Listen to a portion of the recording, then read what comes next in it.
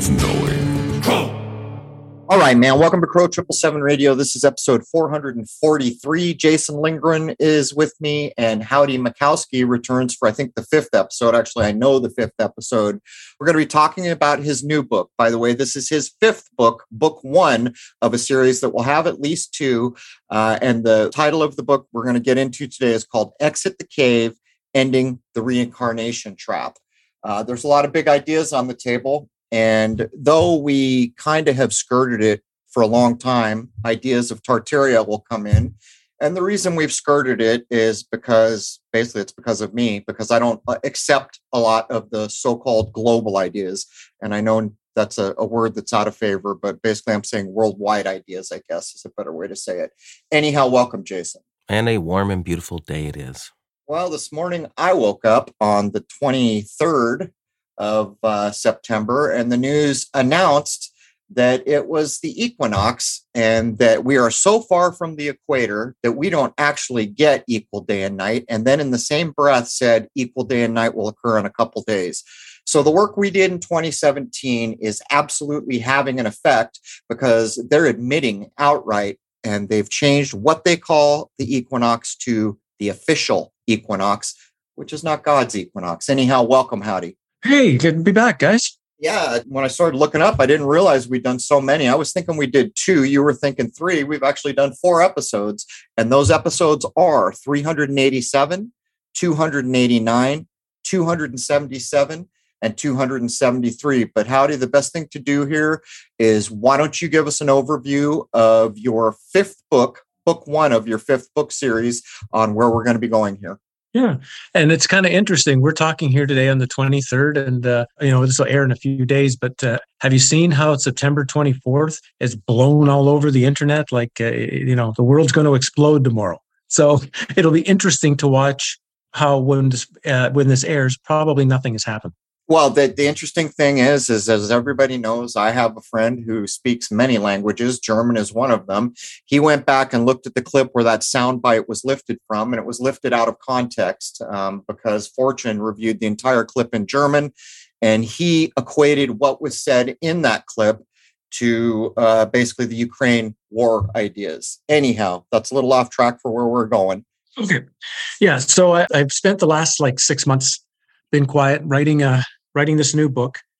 It's 15 chapters, and I'll give a quick overview, and then we can go into where we want to go from there. So the first chapter is, of course, an introductory type chapter. It discusses ideas of reincarnation, discusses the ideas of matrix simulation, the possibility that we are here to be harvested for food, loosh energy, what kind of creator created this realm, what a memory wipe is. The second chapter is all about Plato's cave and more about what's missing from the allegory of Plato's cave, which is a lot, rather than what Plato's cave actually presents. Third chapter is some origin stories, specifically from the Cathars, the Gnostics. I have to share what Robert Monroe has, Castaneda. I have 3 very quick chapters. One talks about standard near-death experiences, because those need to be looked at. A bit of an action plan for getting ready for death, recapitulation. I have a novel chapter, a movie chapter, where I look at things like Dark City and Westworld and They Live and a number of movies. Then we look into things like prayer, spiritual warfare, lucid dreaming, questioning what the soul is. And I end with 2 chapters on the Cathars, because the Cathars is a very important discussion on the topic of potentially ending a reincarnation cycle. What did they know? What didn't they know? And I end with a final chapter that discusses Castaneda's active side of infinity, the astral planes, the will and testament, a whole bunch of stuff to kind of try to have an actual meat chapter at the end of the book. And that's a quick overview of what I did. And now it's the learning process of sharing it with other people. All right, you got my attention, man. So many things you just brought up. Reincarnation almost feels like we might be touching on the idea of children of a lesser God. That's a big topic for me, and it's not an easy topic. No. Who made this place? Why are we here? What's going on? And some of it's a bit scary. But lastly, Carlos Castaneda. I can't tell you, it must have been 35, 40 years ago, the first time I read about Carlos Castaneda. And I remember not knowing what to make of it when I was young. And interestingly enough, I think he had ties to some of the California universities. My father, of course, was a university professor. But where do you want to pick up? Well, we can pretty much go wherever you'd like to go. I mean, obviously we can start that I don't know what's going to happen after we die, for sure. I don't know exactly who created this realm. All I'm dealing with sharing is the experience of my own 25 years, the experiences of my own death experiences, and all of the research in these realms to try to provide what I hope is a more complete picture of where we are. And even though some of what a lot of people might think what I'm going to might present is very negative, but actually it's quite positive at the end of this realm, the end of this discussion, which is how to regain your own power and your own authority. But you have to get through some pretty negative stuff first before you get there, before you can't gain authority while you're still being tricked, deceived, and lied to. So I guess we can start there. We can start talking about the idea of reincarnation and the reality behind it. I mean, you've never done a show on that to this point, right? Well, we've touched on it, but here's the thing. For this show, I already dig where you're going because you opened up everything you just said saying, I'm not sure what happens after we die. And anyone who says any different had better be one hell of a realized master and one of the best meditators and clairvoyants around. Otherwise, I'm with you. That's the problem. Let's get it on the table. I accept that reincarnation is real. I've gone back and forth on this many times in my life. The last time I did what I always do. I tried to simplify it down and then use the creation as the measuring stick. The problem is the answer is not clear. On the one hand, it's pretty clear that everything becomes something else. But on the other hand, there's the idea of who you are, your mind, your soul, your spirit, whatever you want to call the things that are intangible, what becomes of that? But for my part, I accept it. Go ahead, get on the record. Do you accept reincarnation or do you reject it? Yeah, I do now. I was like you. I was on the fence. I waffled for a lot of years about it. And it's only been in the last few when I've happened to really dig into it and see that there's just too many experiences that are verified, mostly from young children, where they come up with, and some of them are incredible, where they're sharing information about a person who had lived that there's no way they can know. So it's moving me into the realm. It moved me into the realm. Yes, okay, it's probably quite true. And there seems to be a zeitgeist starting to happen now where people are looking into areas that I looked into 20 years ago and kind of moved off a bit. And that is that this realm was not made by a loving creator. This realm was not made for our learning, for our growth, for anything else, that it was made as a place where souls have been tricked to come in here and were kept here in a sort of energetic farm. And the reincarnation is actually not a cycle of growth, not a cycle of learning. It seems to be a cycle of continuous movement of this soul into this almost like a whirling whirlpool, a vortex of energy that just keeps us moving, thinking we're moving and going places, and all we're really doing is generating the power to keep the system running. And that's the basic thesis that I've come towards, and that's what I wanted to present in the book of why do I think that? Well, this is going to get interesting quick. And so basically it is the children of a lesser God idea. So here's what's going to happen. As we get into this, a lot of people are just going to shut down. They can't possibly imagine. And I have always wondered that some of the biggest secrets that supposedly can't be told, and they act like it's aliens or something else, or all society would break down. I've always wondered if it was kind of the children of the lesser God idea. Now, I'll tell you flat out right now, Howdy. Yeah. I know some people that are pretty realized masters and clairvoyants, and that idea is on the table. And reincarnation is completely accepted by the individuals. But Rose hit me while we were talking because you said it was children. I had an experience with my youngest nephew.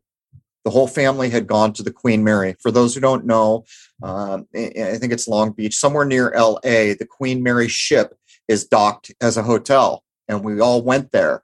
I think my nephew was not 4 yet. I think he was 3 and just grasping speech pretty well for the previous few months. We went in there and we got our rooms. My wife and I had a room in a separate area of the ship than my sister and brother-in-law, their children. The youngest came to be with us and kept looking at all the images, all the old black and white images. And I forget exactly how it played out, but at some point he told us he had been there before with his other mother. And we were like, what? And so his parents probably weren't as open to what because it happened with us. And instantly I was like, what just happened? So we're going through the whole ship looking at the old images on the wall, but it's exactly what you said. I think it was three and a half who basically claimed they had been on the Queen Mary before with their other mother. Yeah.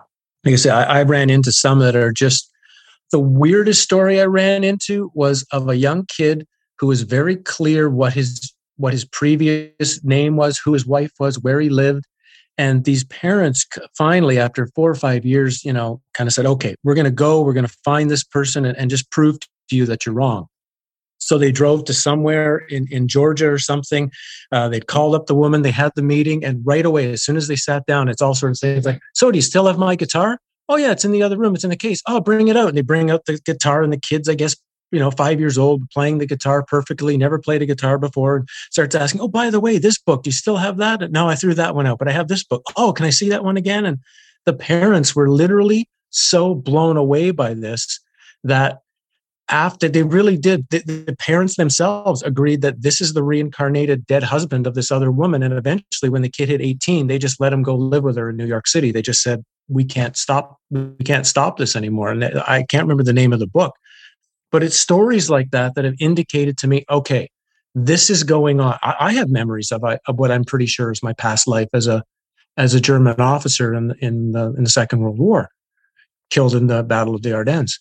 But the problem starts to indicate is, okay, let's start assuming reincarnation is a true thing. Because it used to be, even in the Western religions, all the Western religions had reincarnation as a subject, as you know, and were taken out as opposed to the Eastern ones.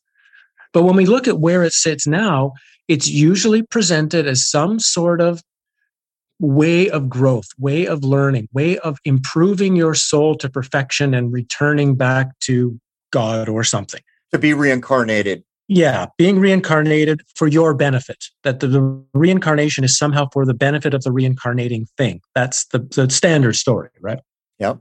The problem hits is when you start looking into those who still have their pre-birth memories and those who are presenting some of their near-death experiences, and they talk always about the memory wipe. And the memory wipe is the most important part of this thing to discuss, because you can't be in a place of learning, you can't be in a place of growth if you don't remember your other lives.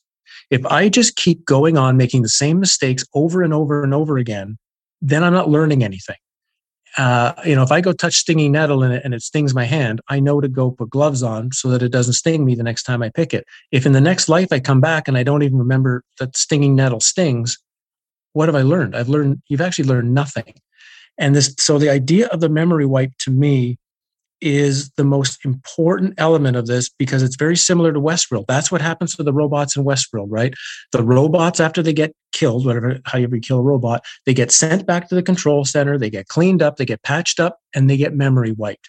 They need to be memory wiped because if they remembered all the rapes and the killings and everything else that's happened to them, they'll break the hell out of there. So the memory wipe is just as important for the robots in Westworld as it is for us. If we were remembering all of the suffering, all of the pain through lifetime after lifetime after lifetime, we would have ended this a long, long, long time ago. So for me, once you start getting into this,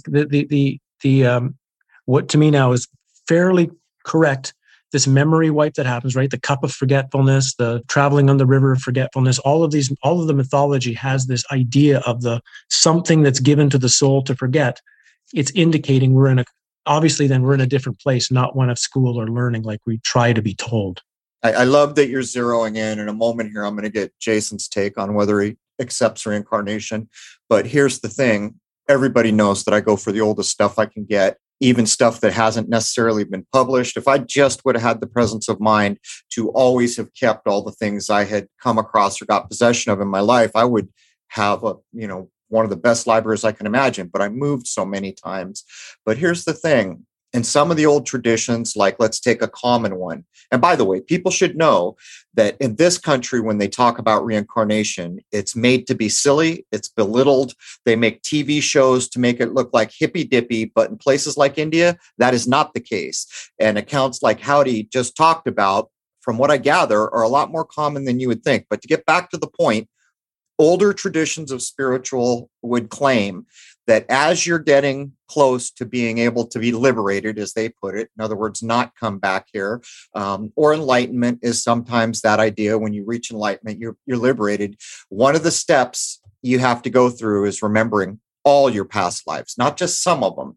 There were even tests where I saw that they were claiming that this person or that person who was spiritually advanced could talk about 10 lives, but they couldn't get before it, and that wasn't good enough. So these ideas are big ideas. And I love that you zeroed in on the idea of, are we really learning? And part of that, too, is you can't remember, but at some point, for some reason, you learn that everybody is one and not to be crappy to living things in each other. That's another take on it. But Jason, I got to ask you, do you accept reincarnation? Yep, I have for a very long time for very similar reasons that you guys have already been describing. And I don't think that we're supposed to remember word for word details about the past lives, but I think in a spiritual sense that we do. And the reason why I say that and have thought this for so long is because different people act differently, sometimes at the same ages, sometimes radically so, kind of implying that there's something about them that they advanced in some way, their morals, their ethics, that kind of thing, even just their depth of emotion. There's something to it that might not be there to another individual who might be what you might call a younger soul.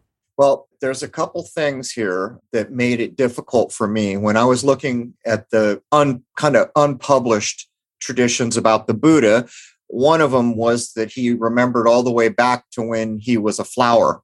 He remembered back when he was like a bug or a frog. And I was like, it's hard for someone who grew up where I grew up to accept that. And part of the reason is because in the Wheel of Life, the Buddhist Wheel of Life, which is such a genius image, everyone should go become familiar with the Wheel of Life. Whether or not that's part of your spiritual tradition, just the idea that is encapsulated in that is an important thing to know. And in the very center of the Wheel of Life are the three poisons, which cause all suffering in this realm. But to get to the point, in the Buddhist accounts, even to this day, they'll tell you things like, well, if you do this horrible thing, you'll be reborn as a worm or a frog. And I'm sorry, I don't accept it. When you reach human being condition, I don't accept that you can all of a sudden become a frog. So I started to think, well, this is the fear tactic that I grew up with in my religion. If I did the wrong thing, I go burn in hell forever. And I took it both as scare tactics. But this is the problem, isn't it, Howdy? There's all this information from all these times, and some of it, for me, is a bridge too far. Yeah, that's something I've come across too in this research, of course, is that there were obviously times in the past when people were very clear as to, they understood this. They knew these things. They knew who created this world specifically. They knew why it was created. They knew what was going on here, and they probably knew the exit out. We can talk about Plato's cave next at some point. What's so strange about that story? But it doesn't take long, as we see, to start changing the story, changing the presentation in such a way that now an idea that's about truth becomes an idea of control. And that brings us to the Gnostic idea of the demiurge, or the Cathar idea of Rex Mundi. And this is a hard one. This reincarnation is a difficult one for a lot of people to accept, just because of the upbringing and the surrounding. But I think this one's even more difficult for people. And that is the idea, that the foundational idea that a loving God created this place for our enjoyment, for our betterment, for to make all of our wishes come true, whatever. But when you look at what the Gnostics said, what the Cathar said, what Robert Monroe said in his interesting books, and more likely we're dealing with that there is what the Cathars and Gnostics call a father, a true God, an absolute, right, living in the pleroma, in this place of totality. But through a long series of events that we don't have to go into the detail of, a false realm was created through a demiurge that created, in a sense, an AI computerized simulation called hell in the Gnostic terminology, and that thus everything in this material realm is actually part of the simulation, part of the demiurge, part actually of really designed to just keep powering it. It's like a giant computer that has built a system to keep powering it over and over again. Granted, these ideas of divine spark, both the Cathars and the Gnostics have their own stories of how what they call the divine spark of Sophia, the divine spark of the Father, got into not just humans, but all beings in this realm. And that is why we have this extra power, this extra source, this extra ability to leave, to exit if we do truly put all of our work together. But the deception is so big. And that's the other part, that once you start realizing this realm is not set up to make me happy, it's actually set up as a suffering pit of hell, a suffering pit to basically steal my energy. And it's layer upon layer upon layer of deception, not just in the material, but in the astral, in the etheric, in the whatever realm you can think of. It's all a series of deceptions. And once you begin uncovering the layers of deceptions we've all been under, or at least certainly I've been under, it's mind-blowing to see, how did I even get any spiritual knowledge in the course of my life, when I look at how many false delusional concepts are constantly projected at me 24 hours a day. You're bringing up, I mean, you're going to the core of the issue here, and you're getting down to that hard nugget that you can break your teeth on. This is so difficult. For one thing, we don't know history. Why is that? And so a logical mind might say, yeah, man, we are children of the lesser God. Something bad has happened here. And when I look around in my lifetime, what I see is suffering. Now go look at Buddhism. What's their big problem? In the wheel of life, the centering is the three poisons, and that creates all the suffering in this realm. So they're recognizing that there's suffering going on. And that's not exactly the right word, by the way. It gets translated in other ways, but I just use it because people know what I mean. But what was the real history? Now, if we go to our Western religious texts, there was a Garden of Eden here. And when you go out, you look around, well, this place could be a Garden of Eden. It's too bad people mess it up all the time. You know, you come to conclusions like this, but you see the conundrum of, if there is a loving God, then why are we always having such a difficult time? So my first question when I think about these things, and I have thought about them all my life, is, was it always a difficult time? Who caused the difficult time? Did we cause the difficult time? Were there outside forces? And then the problem for me becomes alchemy. In every serious alchemist lab, they produce things that are beyond magical. In my own lifetime, I've been handed alchemical remedies that did things for me that are not supposed to be possible. I don't doubt the virtue of it, but they all had a little altar. Most of them, or many of them, were using the Christian spiritual path and imbuing spirit and soul and asking for guidance. And so there's the conundrum for me. Yeah, man, when I look around, children of lesser God, man, it feels more and more like that every day. But who's doing it? Are we doing it? Is someone else doing it?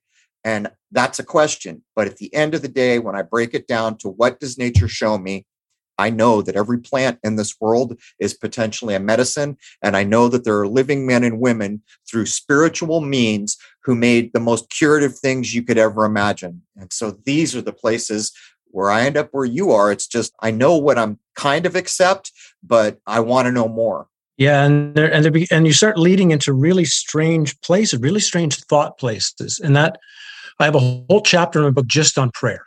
Like, I thought I understood prayer, but actually while I was writing this book, I revised everything I thought about prayer. And the first issue we have about prayer is that prayer is generally set up something outside of ourselves, where people are praying to something not me.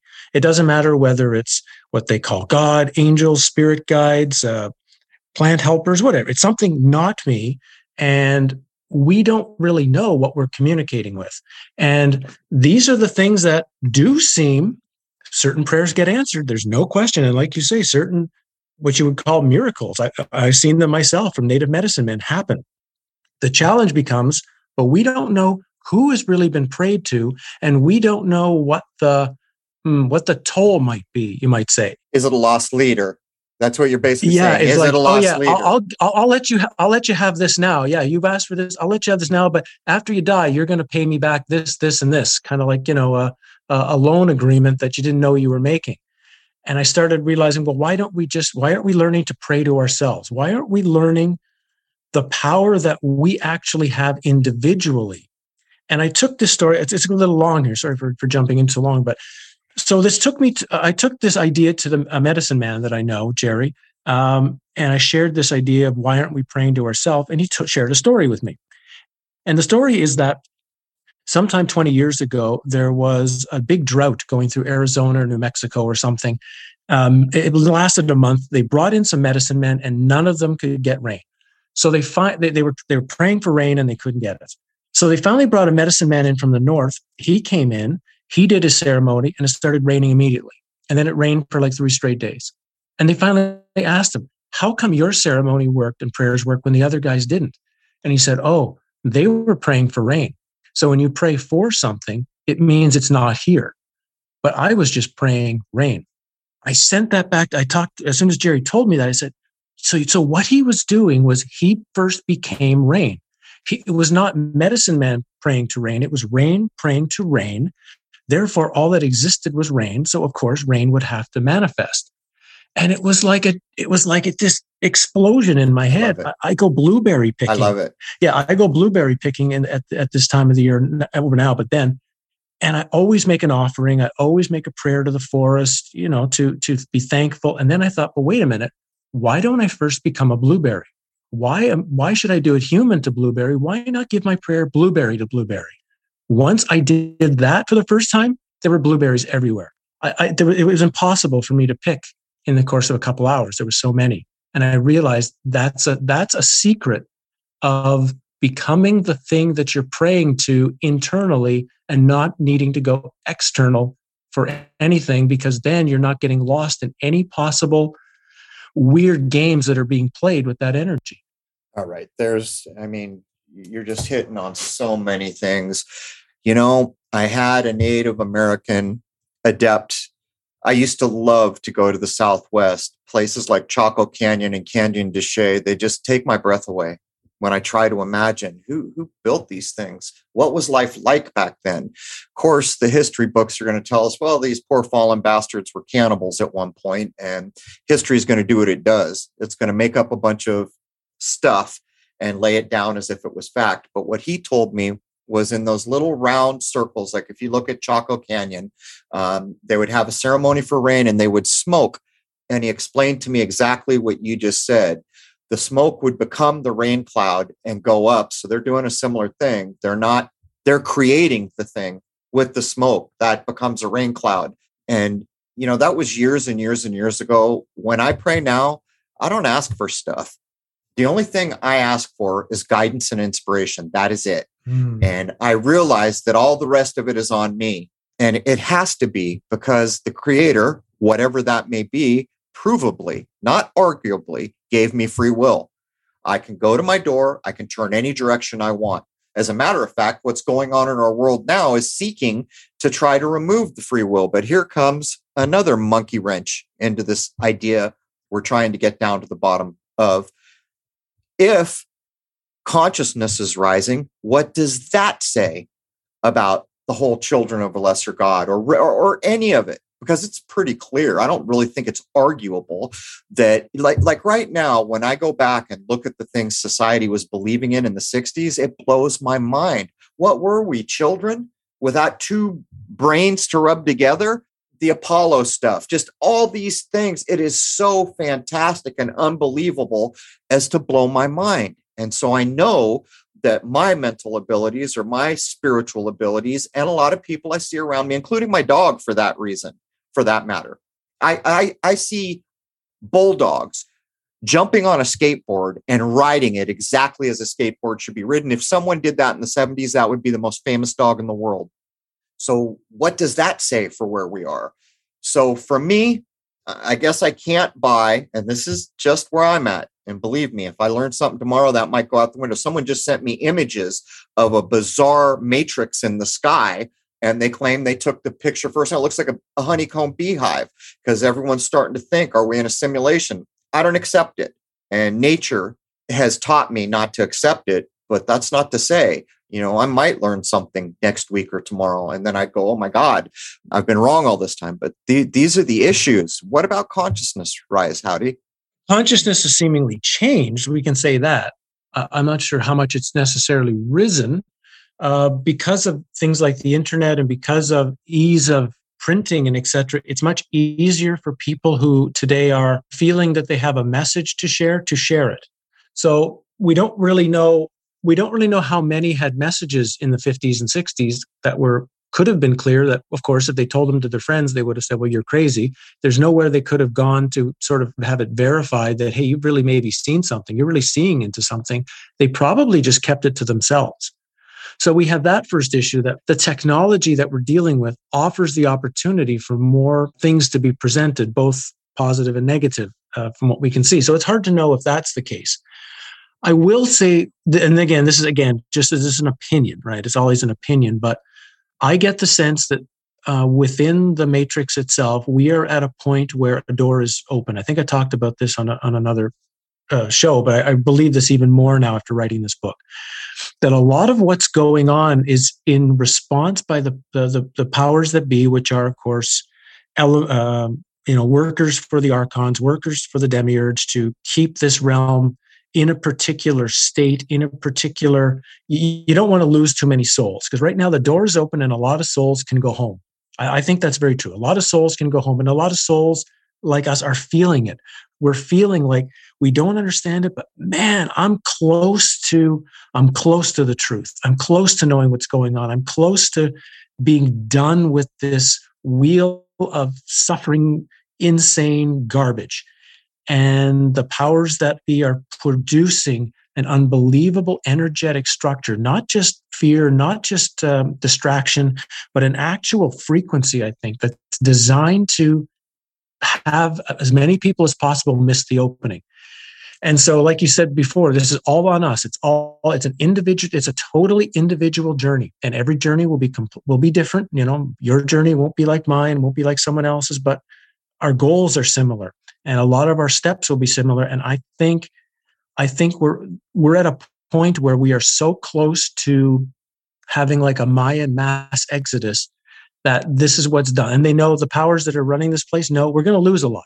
A lot of the souls are going to be lost from the system, but what doesn't get lost and what we lock down fully in here, we're resetting the system. I think this is what the reset really is. That resets happen to me historically when the main computer, you might say, isn't getting enough power anymore. They're not drawing in enough louche energy. And so they need to upgrade the system, which means upgrading the creatures in the system so that they can produce more energy. And this makes sense that right now, they're talking about combining the human and the robot, human and AI, which would make sense. If the human is the energy source, for example, and you could plug the energy source directly into the computer, then there's no loss between the energy going from the human outside to where the computer collects it. It's literally connected automatically. The energy loss would be negligible. And something tells me that's part of what's going on, that if we see what they're calling a reset in terms of energy, it all starts to make more sense. Well, to step back a few paragraphs, I would point out that the dog is unaffected by the internet that's now using the skateboard. And there are plenty of examples of animals conscious rising. For me, I accept that it's rising, but your argument was well laid. And I think it's just as cogent as any I'm going to lay down. But you stopped there on creating energy. And I just had last night a long conversation with someone who's much more spiritually advanced than I am. At least that's the way I consider it. And I was expressing that what we see going on in the world is unsustainable from a logical standpoint, because of the amount of energy it is required. And more so, I made the argument that the dark energy does not have the power to create. And that's why human beings are important, because we do. And so the dark energy needs to coerce and trick and get ways for the light bringers, which is us, the light energy, creative souls, that's us, to do their bidding. What I see going on around me now, and based on my sun gazing, which I do almost nonstop during the warmer months, what I notice is the sun appears to me to be at a higher frequency. I began to question, well, why are they doing all these underground bases? If you knew some great calamity was going to come, maybe, but they've been making these underground bases forever. And then I thought of the Morlocks and the Eloi. Didn't that always strike you funny? Most of these real classic movies, there's an instant parallel to life somehow, but the Morlocks never fit. Who the hell are the Morlocks? All right. They're just the bad guys that happen to live underground. And I began to consider, if I am correct and the sun's frequency is increasing, then that is the guarantor from my point of view of life in this realm. It is also the guarantor of truth. It will come up tomorrow at the exact precise second that it needs to. So when I began to reason all this out, I can only come to one conclusion. I accept it wholeheartedly. What's going on now is unsustainable simply because the amount of energy that has to be put into the control efforts far exceeds what's sustainable. It's a bit like saying, I've got this battery and I've got this cool machine that can take me 5 miles. But the problem is I have to put more energy than it would take me to walk 5 miles to put it into the battery to get me the machine to go 5 miles. Now you can do that. You can get a whole bunch of people like, here, you 20 people. So each one of you is putting a little effort. But the point is that is an unsustainable situation. And that's where I accept we are now. But let's get Jason. What's your ideas, Jason? Where the hell are we? What do you think about these ideas? I've kicked that around a lot in my head, and I haven't been able to make up my mind. Sometimes I think that this is Schoolhouse Earth. Sometimes I think this place is a trap. Sometimes I wonder if there's some kind of mass simulation going on, just because I've seen some very odd things, like almost like a universal breakdown. I can't make up my mind about things because I can see all aspects of it. I don't like to get so negative that I don't look at what is good. Like, nature is beautiful. There is beauty in this world. There are wonderful things. On the other side of that is, of course, you have to fight for everything. Nothing is for free. No matter what, you have to fight to exist or you will die. So it's a very difficult thing to figure out. Think of the episodes we did on the cathedrals. From my point of view, maybe some of the noblest structures that have been built in the semi-modern era, and the claims that who was it, Jason? What was the one book again? Who was the guy? Falconelli. So Falconelli Falconelli makes the claim that at the time, some of those, like I think Notre Dame is the one he's referring to, but I don't remember. He said at that time, people only had to work something like 6 weeks or something, a very short time out of the year to live a good, healthy, abundant life. And what they did was they worked for a short amount, and then they had all that free time and all this know-how with the crafts that they had, and they donated it into making this. What Falconelli's saying. So this creates if this is correct, and I think we all agree we can't prove it is because we don't know history, but we do know the buildings are there. And I think we can logically say there's no way in hell people slaved out to build such beauty and accomplishment. People had to be invested, in my point of view. They had to want to do what they were doing and be proud of it to get such majesty as the end result. That's the way I feel about it. But here's the thing. If Falconelli is right, then that points to we did this to ourselves. But then if I really logically break it down, what I've been saying lately, Howdy, is I think the people they like to say are in charge, they're in a worse place than we are. I don't think they have free will for a second. I think they would give everything to be rescued from the situation they're in. I would think that they're, to not have a better term, hoard out. There you go. That's something like that. Energetically, spiritually, just the idea of Robert Johnson at the crossroad. And while I accept that my soul cannot be bought or sold, I think for some beings here, some bad, dark things have been going on. It's simple math too.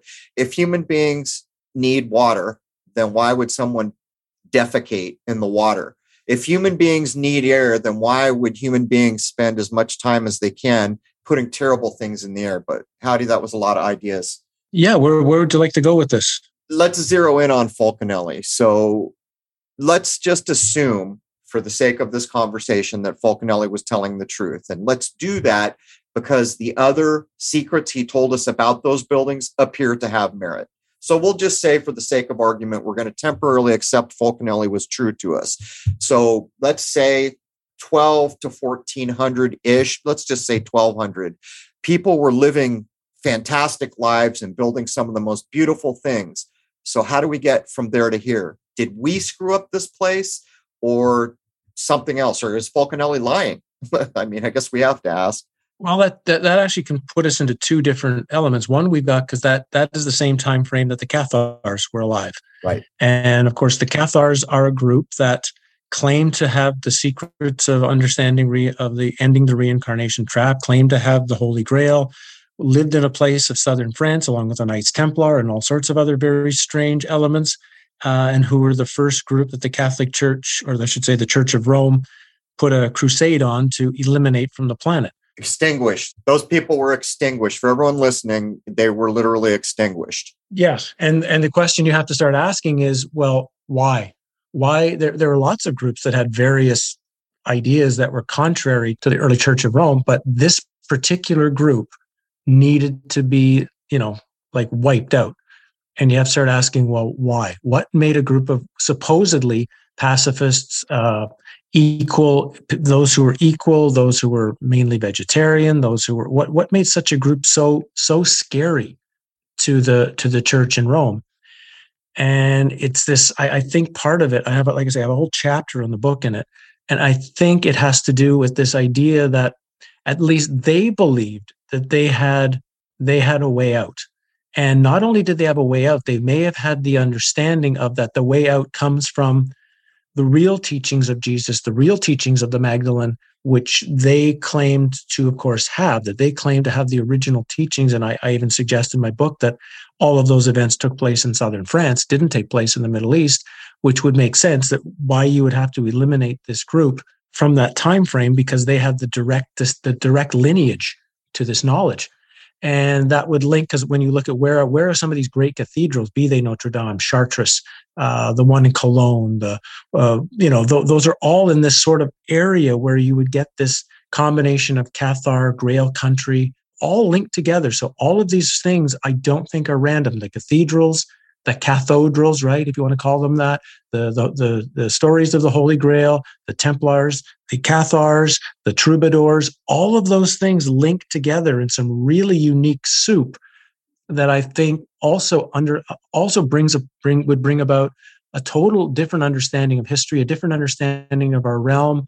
And if I would say so to answer the second part of your question, probably what we saw is some type of, that world was reset out. The world that was here before was reset out because it was it was uncontrollable. And it wasn't creating enough. We can talk about Robert Monroe maybe in the second hour. But that wasn't creating enough energy. And they needed to remake a new system, the one we're in, that is a higher level of suffering, higher level of conflict, higher level of polarity, because that creates more of the negative energy that they want. So that would kind of be my proof that the things in control of this made a switch. They weren't getting enough. And we still have remnants of this time, stories of this time. Thankfully, still some buildings and documents of this time that tell us it was different, but it changed. Good proofs. I mean, all that violence, people thinks it's ending, but the violence has actually gone manyfold. It's all online now. Children are shooting each other in games a gazillion times a day. So that energy is absolutely created. If I could choose any one part of history, the Cathars would be high on the list. To know what they knew, to know more about them. They were exterminated, and from the reports that I think are probably the most accurate, they chose death over doing anything they were told. And that is also a big tell. They refused to do anything they were told to do, and they walked right into death without hesitation. But people should know, we're going to have to lay it on the table, Howdy. This first came, I think it was the 80s. It was a long time ago when I came across a book called Holy Blood, Holy Grail. Mm-hmm. Now, there's a lot of good ideas in the book, but the problem is the fame that came with the book that surrounded every aspect of it. So there's a lot of bridges too far for me within there, but nonetheless, it's the first time that I can remember seeing someone doing what Downward was doing. Hey, man, the geography matters. Look at these sight lines, all these things. And of course, the cathedrals come into it. I'm just putting it out there because I know somebody in comments is going to ask, what about Holy Blood, Holy Grail? But the Cathars, they had to, that even where they built was up like in a protected mountaintop. Just everything about them, they seem to have been important. And when the Vatican marshals its troops to kill you for good, I'm guessing there was a light side reason, because the Vatican is not that. The Vatican is dark, and that's why it's in charge of human energy, because they can't make it. They can only hijack it or steal it. Yeah, and certainly there's so much to go into like that story of what might really be there, what might really be in that information that they had. Of course, we have so little information directly on the Cathars. That's one of the problems that we have. Most of it was burned, destroyed, so we have very little directly from them.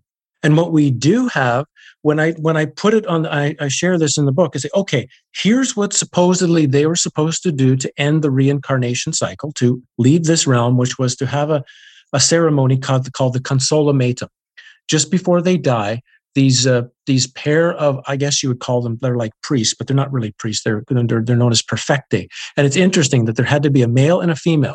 Though there was a male and a female aspect to everything. There was complete equality in what they were doing. But they, according to the belief structure of what we've gotten now, they read, most of it was reading specific texts, some of which is in the New Testament, some of which is what you would call Gnostic Gospels that you would find in the Nag Hammadi texts. And then they did a laying of hands, and you were supposedly now, we call it, let's say, free of karmic sin, and you were ready to leave. And when I looked at that, I said, that's not it. There's no way. If this is what they did, nobody's reincarnating. Or, I mean, everybody's reincarnating. They're not getting out of here. And it's been so weird that how many books were written in the 70s and the 80s about supposedly people who had been Cathars, right? There was this one about Bath, England, how there was like 100 Cathars or something. It all reincarnated back and they're all living together. It's like, but your entire presentation is exiting this realm. So if they're not exiting the realm, then what's the problem? Did they have the right method, but it wasn't used very often by people? Did they have the wrong method and it was used incorrectly? Or did they have the right method and they kept it really quiet? Some got out, but at a certain point of time, that part was lost and a different system came in that nobody knew was actually not working properly. I mean, all of these questions start to come up when you actually dig into what are they supposed to have done. And I've tried my best to take what's there and try to say, my guess is if they had a practice that worked, they must have included this and this and this. They must have had these things that were preparing them for the after death state.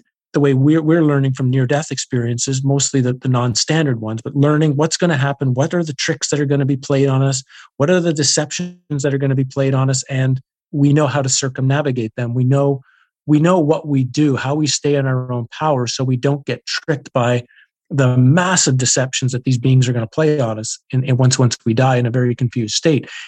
If that was being presented somehow, but even then, this Consolamatum is not supposed to happen until like potentially 10 days before you die. That's a really tight timeline, I think, to get somebody ready for the complete package of moving on from this world. So, like everything, how much did any group in the past really know compared to what we think we know? It's hard to know, right? Hard to fully grasp what was there and what wasn't there. Yeah, I don't even think we have the wherewithal. I've considered that the people called the perfect ones or the perfectii, I considered them more along the old Indian lines where a master could actually guide you. In Buddhist tradition, they talk about if you can realize the clear light, you're liberated. They talk about people who could actually guide you, to prepare you and then guide you.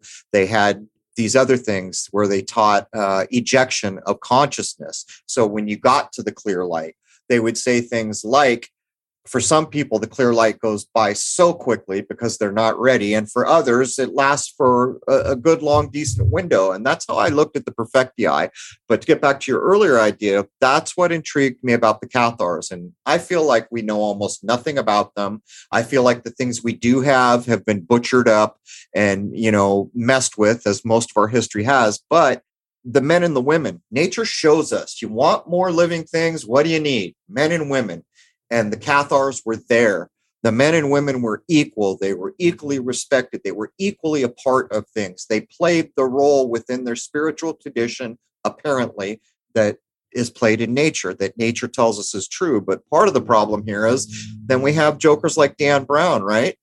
So Dan Brown reaches in back into all the Holy Blood, Holy Grail, all the Cathar myth, and he makes his the Da Vinci Code, to completely make a mockery, to make it one of the most popular things in the world, and to completely muddy the water, make a complete mockery out of probably whatever it was. But I don't know about you, Howdy. When I see a number one bestseller, then I know the root of what's being messed with had value. Yeah, there's, like I say, I've done this a lot of work on southern France and the mystery of Rennes le Chateau, which this kind of links to. And certainly the Holy Blood, Holy Grail in itself is a giant misdirection already. All of the three writers that put that together have got major problems in their past, major things that don't make sense. Even Henry Lincoln, the supposed king of this whole thing, who started with the document, that's not his real name, right? His real name is Henry Soskin, and he changed his name supposedly just after he came across Gerard de Sade's book on Rennes le Chateau. In 1969, he claims, but in 1968, he had been a part of a movie that was basically presenting all sorts of Rennes le Chateau themes, all sorts of Cathar and Templar knowledge. So how does he put all this in a movie that he's the writer of, but then doesn't find out about the story till a year later? Perfect. He's right at the point where he's just starting to get into the geometry. He was going to write a book more about the geometry of the landscape. And that's when he bumped into, what were their names? Baguette and Lee, right? I think that's their names, Baguette, and I can't remember the other two writers. But all of a sudden, he seemed to now move from the geometry side, which he wrote about years later, and moved into the Jesus bloodline theory, which to me instantly seemed like a giant misdirection already. So you had the first set of misdirections happen, and then just as the research from that started to go for over 15 or 20 years, and a whole new understanding was starting to bubble up in around 2000, 2001, right. 2002, here comes the Da Vinci Code, which again tries to take it and spin it off in another angle. And the Priory, Howdy.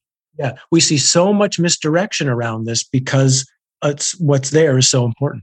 The Priory, I thought you were going to touch on it. That magical document and the Sinclair family and the other Rosslyn Chapel. All of that was later shown, which is when I first read it, I had problems with the basis on that one document in some magical library, but that was also later shown to be a put up. Yeah. My main point is it's almost like they took the ideas like someone like James Shelby Downer, and then they pissed on them. They just mixed it up. They just ruined the soup as much as they could. So I'm glad you said all that. And by the way, each of those authors were shown to be complicit in certain ways, were they not? But here we are at the top of hour one. How do you tell people where they can find you and your book? Yeah, right now the book is, at this point, it's only available as a PDF ebook right now. It will come out as a print book and an audiobook later in October. But if you want the early version of it, it's available now. That's either at my website, Egyptian-wisdomrevealed.com. It'll be in the description, I guess. And you can just click on Exit the Cave. It's a minimum $5 donation, and you can get that to your inbox. You can see me over at Howdy McCoskey Talks on YouTube for now. Same thing. Get to me that way.